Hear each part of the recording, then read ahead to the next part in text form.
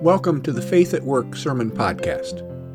I'm Pastor Jim Melvin, and each week I turn to the teachings of Scripture and our faith for guidance and inspiration in life. As a part of the Faith at Work online ministry, this week I've added a series of daily Bible readings and short commentaries to my sermon podcast, which I've titled Your Daily Bible Time. Monday through Friday, each week, if you can invest 2 or 3 minutes, I will help you start your day with Scripture and devotion. Just go to www.jmfaithatwork.com and click on the little microphone in the same way that you access today's sermon. As I was selecting and preparing these Bible readings, I started thinking about how and why we're drawn to reading the Bible. So I decided this is a good time to share a few thoughts about where the Bible came from and the part it can play in our lives. This is a big topic because the Bible has a long history, and each of us have our own relationship to it. So let me start by letting the Bible comment on itself, by sharing a reading from 2 Timothy. In this letter to a congregation in the newly developing Christian faith, Paul is helping these new believers know how they should employ Scripture in their lives. Keep in mind that the Bible, as we know it, had not been assembled yet. The Scripture that Paul was talking about were the Hebrew Scriptures, which we call the Old Testament. But the same principle that Paul is explaining about the Old Testament are just as relevant to us as we read the whole Bible. This reading comes from 2 Timothy 3:14-17. But as for you, continue in what you have learned and firmly believed, knowing from whom you learned it, and how from childhood you have known the sacred writings that you are able to instruct you for salvation through faith in Jesus Christ. All Scripture is inspired by God and is useful for teaching, for reproof, correction, and for training in righteousness, so that anyone who belongs to God may be proficient, equipped for every good work. Here ends the reading. This reading always reminds me of an old episode of The Simpsons where their pastor, the Reverend Lovejoy, is at the point of burnout in his ministry. Whenever someone comes to him with a pastoral question, his advice is always the same: read the Bible. When Marge Simpson presses this further and asks him what part of the Bible, he responds, "Oh, it's all pretty good." Now, that may be true, but Marge didn't find that answer very satisfying or helpful, and I doubt you do either. Let's take a deeper look at how the Bible, according to Paul in our reading today, is inspired by God and useful for teaching, for reproof, for correction, and for training in righteousness. The first word that we need to think about is inspired. Paul says that Scripture is inspired by God. The Greek word that Paul used for inspired literally means God-breathed. Holy Scripture is not just words on a page that we can read like any other kind of letter, novel, or history book. The very breath or Spirit of God is transmitted to us through these words. Martin Luther, who in the Reformation translated the Bible from the ancient languages that the church had been using into a modern language that ordinary people could understand, said, "The gospel should really not be something written, but a spoken word which brought forth the Scriptures as Christ and the apostles have done." Not that we should not study and discuss what the Bible means, we also interact with it as a living and breathing thing.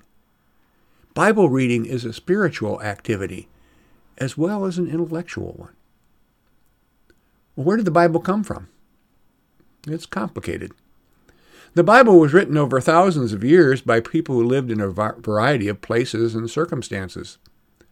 The early stories of Genesis and Exodus emerged from the mists of prehistory as spoken stories that were handed down from generation to generation until they were written down by people who had come to be known as the Jews. These writings were collected, edited, and used in temple worship, and became the basis for worship and a guide for a faithful life. It included the history of those people as they struggled for survival in a brutal world. They also struggled with the God who had created them and promised to save them from their troubles. Eventually, a Jewish teacher or rabbi from Galilee arose among them and began to explain and show them how through his life and death and resurrection, he would be the fulfillment of all that had been revealed before him through Scriptures. He would be the embodiment of God's faithfulness to his people and for all humankind. After he died, was resurrected, and ascended, the witnesses to his life kept telling the stories, and eventually these stories were written down in the accounts we have come to know as the Gospels. They too were written from the perspective of different authors over several generations. Finally, a man called Paul traveled around the ancient Mediterranean world, sharing the message of the risen Christ. He communed with these communities through public letters. These letters were eventually collected and edited by Paul's followers. By around the year 400, the Hebrew Scriptures, the Gospels, and Paul's letters and other writings were finally assembled into what we know as the Bible, our Holy Scripture. Bottom line, the Bible was written down over a long period of time and edited and sifted out by many people of faith. The most important thing, however, is that the invisible hand of God was at work through this whole process. And that process has not ended. God's Spirit continues to work through biblical scholars, priests, and rabbis, and through the multitudes of people like you and me who read these words, get together with others to discuss and argue over them, and continue to try to discern God's living word in this holy mess. And somehow it works. God speaks to us, and we listen. Well, that's a little rundown of the origins of the Bible, but what does that mean for the part it plays in our lives? Just as the Word of God is a living thing and changed over millennia, so too is that Word in our individual lives. Let me describe how my relationship with the Word developed, because I'm sure that many of you will have a similar experience. In my early years, I grew up in a home with a solid German Lutheran tradition. Great emphasis was placed on reading the Bible, and I remember as a child sitting on my mother's knee. She taught Sunday school in our church. Sunday school consisted of reading passages out of the Bible and then following a series of activities outlined in the prescribed curriculum from our Lutheran church body. After reading the passage, we were confronted with a series of leading questions to first of all make sure we were listening, and further, to see if we might be able to apply the stories to our lives. In our early years, the lessons also involved simple craft projects and activities. What I remember from those lessons was getting the sense that the Bible was a storybook. If there was any moral or spiritual message behind these stories, anything deeper, it had to be communicated subconsciously. As I grew older, those stories lost their magic for me. In high school and college, I cast a skeptical eye on the Bible.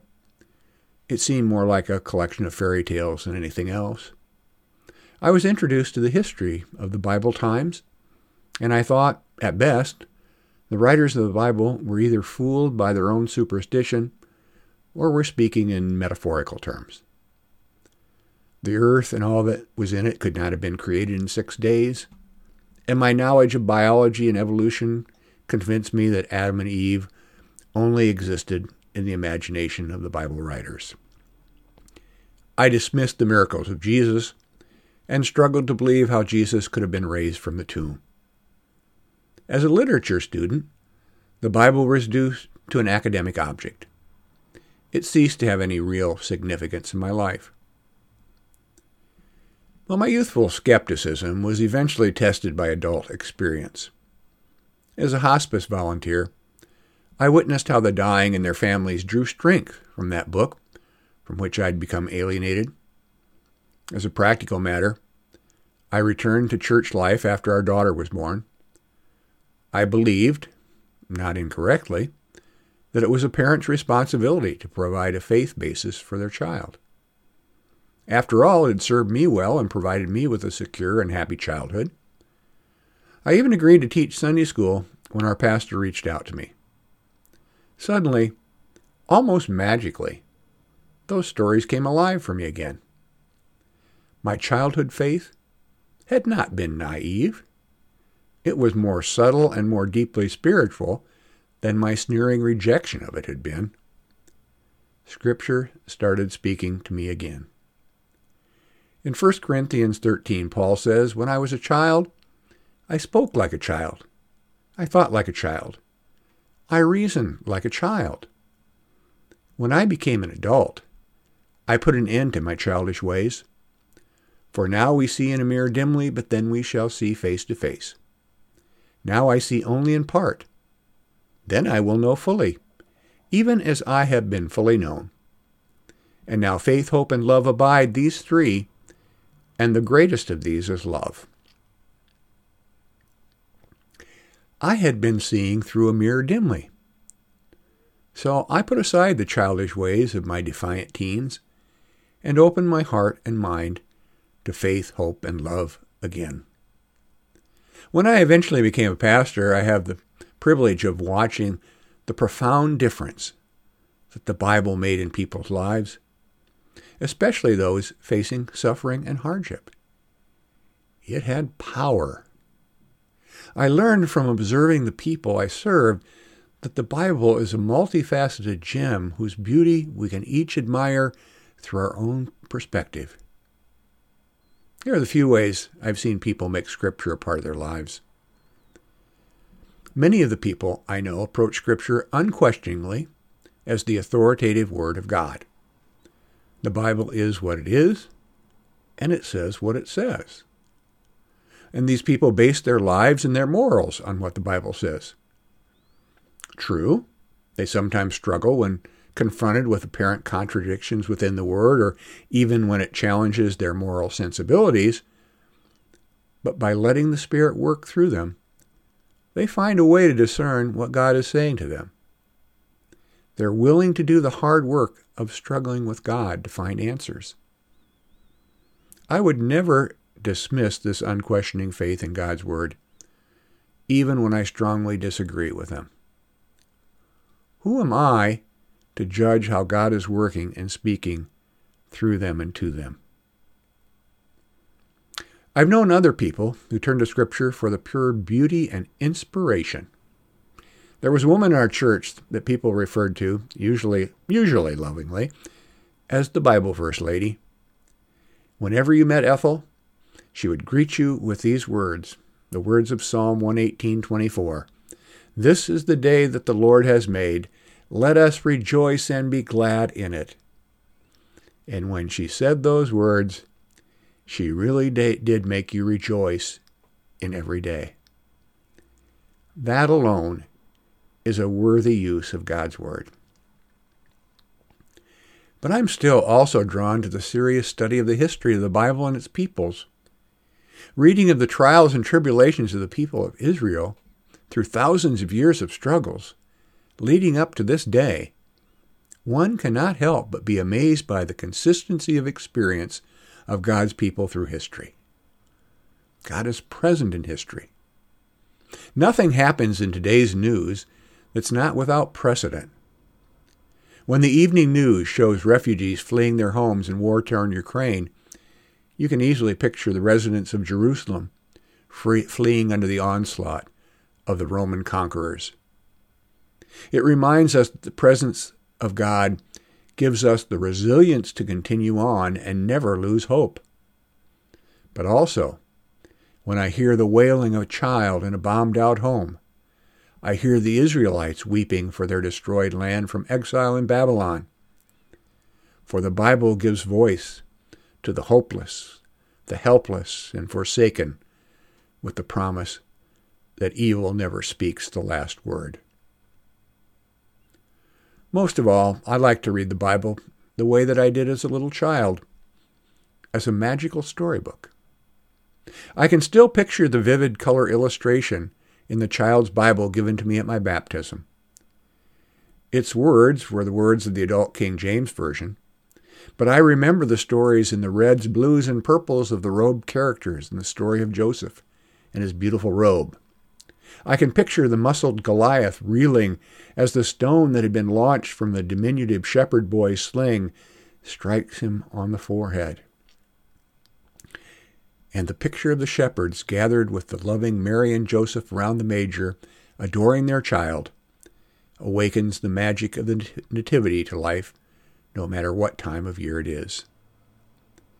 Those stories speak to me in new and deeper ways every year and every day. How do you read the Bible? That's up to you. You'll probably find a lot of ways. But let's close by listening to the Bible in another way, through the beautiful poetry of John, in which he gives the most beautiful description of the Word of God ever spoken. In the beginning was the Word, and the Word was with God, and the Word was God. He was in the beginning with God. All things came into being through him, and without him not one thing came into being. What has come into being in him was life, and the life was the light of all the people. The light shines in the darkness, and the darkness did not overcome it. There was a man sent from God whose name was John. He came as a witness to testify to the light, so that all might believe through him. He himself was not the light, but he came to testify to the light. The true light which enlightens everyone was coming into the world. He was in the world, and the world came into being through him, yet the world did not know him. He came to what was his own, and his own people did not accept him. But to all who received him, who believed in his name, he gave power to become the children of God, who were born not of blood or the will of the flesh, or the will of a man, but of God. And the Word became flesh and lived among us, and we have seen his glory, the glory of a Father's only Son, full of grace and truth. John testified to him and cried out, "This was he of whom I said, He who comes after me ranks ahead of me, because he was before me." From his fullness we have all received grace upon grace. The law indeed was given through Moses. Grace and truth came through Jesus Christ. No one has ever seen God. It is God, the only Son, who is close to the Father's heart, who has made him known to us. Amen. Thank you for joining me today. Join me each Monday through Friday for your daily Bible time. God bless you, and read the Bible.